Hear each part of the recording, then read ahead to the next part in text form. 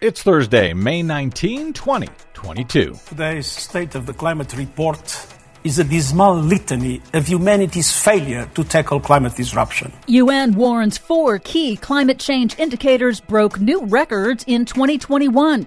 Cutting air pollution from fossil fuels would save 50,000 lives a year, study finds. Plus, forest officials are concerned that with the dry conditions, visitors may become trapped if a fire does break out. National forests forced to close as wildfires rage.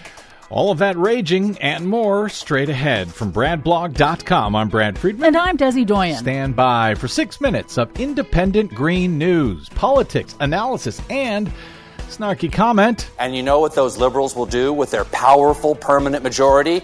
Beg Joe Manchin for paid family leave. Then when he doesn't vote for it, say, oh, okay then, what if we fed coal directly to dolphins? Yep, that'll do it. This is your Green News Report.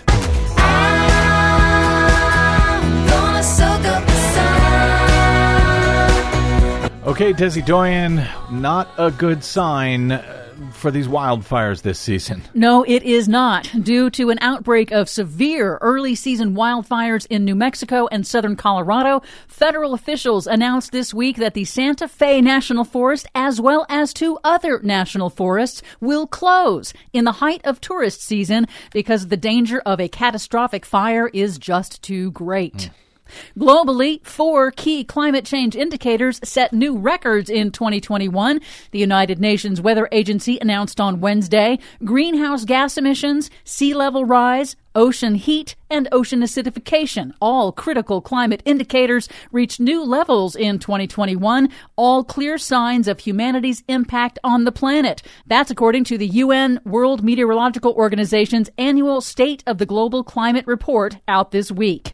The report warned that extreme weather disasters wreaked a heavy toll on human lives and cost hundreds of billions of dollars in economic losses last year. It confirmed that the past 7 years have been the hottest on record since the 1880s. Global sea levels reached a new record high, rising at double the previous rate. Ocean heat also hit a new record high. And because the oceans absorb about a quarter of humanity's rising carbon emissions, the report also found that oceans are now more acidic than they've been in at least 26,000 years, harming marine life. That's a whole lot of not very good news. United Nations Secretary General Antonio Guterres urged governments to move faster to end the use of polluting fossil fuels that are causing the climate crisis. The global energy system is broken and bringing us ever closer to climate catastrophe. Fossil fuels are a dead end, environmentally and economically. The only sustainable future is a renewable one. The good news is that the lifeline is right in front of us. Renewable energy technologies such as wind and solar are readily available and in most cases cheaper than coal and other fossil fuels. If we act together, the renewable energy transformation can be the peace project of the 21st century. It's that if we act together part that I'm kind of worried about. Yeah. Another clear sign of humanity's impact on the planet, a new study by the Lancet Planetary Health Journal shows that pollution of all types continues to be the largest environmental health threat around the world. Air pollution, water pollution, and toxic chemical pollution were responsible for about 1 out of every 6 deaths globally between 2015 and 2019. The death toll attributed to dirty pollution has risen 55% since the year 2000, the study found. The vast majority of deaths from pollution were in developing countries. On the upside, think of all those billionaires who are making billions and billions of dollars from it.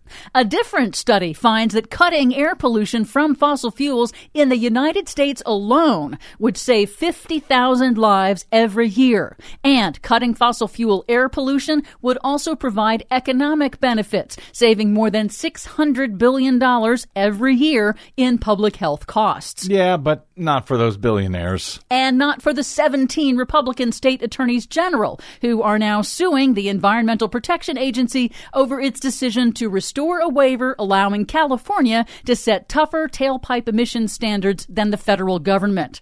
California's tailpipe emissions laws have improved mileage standards and air quality for residents nationwide. But some good news. Thank you. Michael Bloomberg, the billionaire former mayor of New York York City, announced he is launching a $240 million new initiative to deploy clean energy in 10 developing countries to combat climate change, working with nonprofit organizations to develop plans with local and national governments. Okay, I take back some of what I said about those billionaires, at least in this one short moment.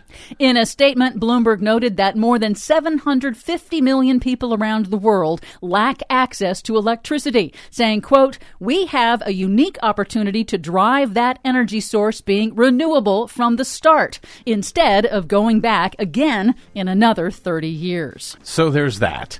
For much more on all of these stories and the ones we couldn't get to today, check out our website at greennews.bradblog.com. I'm Brad Friedman. And I'm Desi Doyen. And this has been your Green News Report. Get it right the first time, that's the main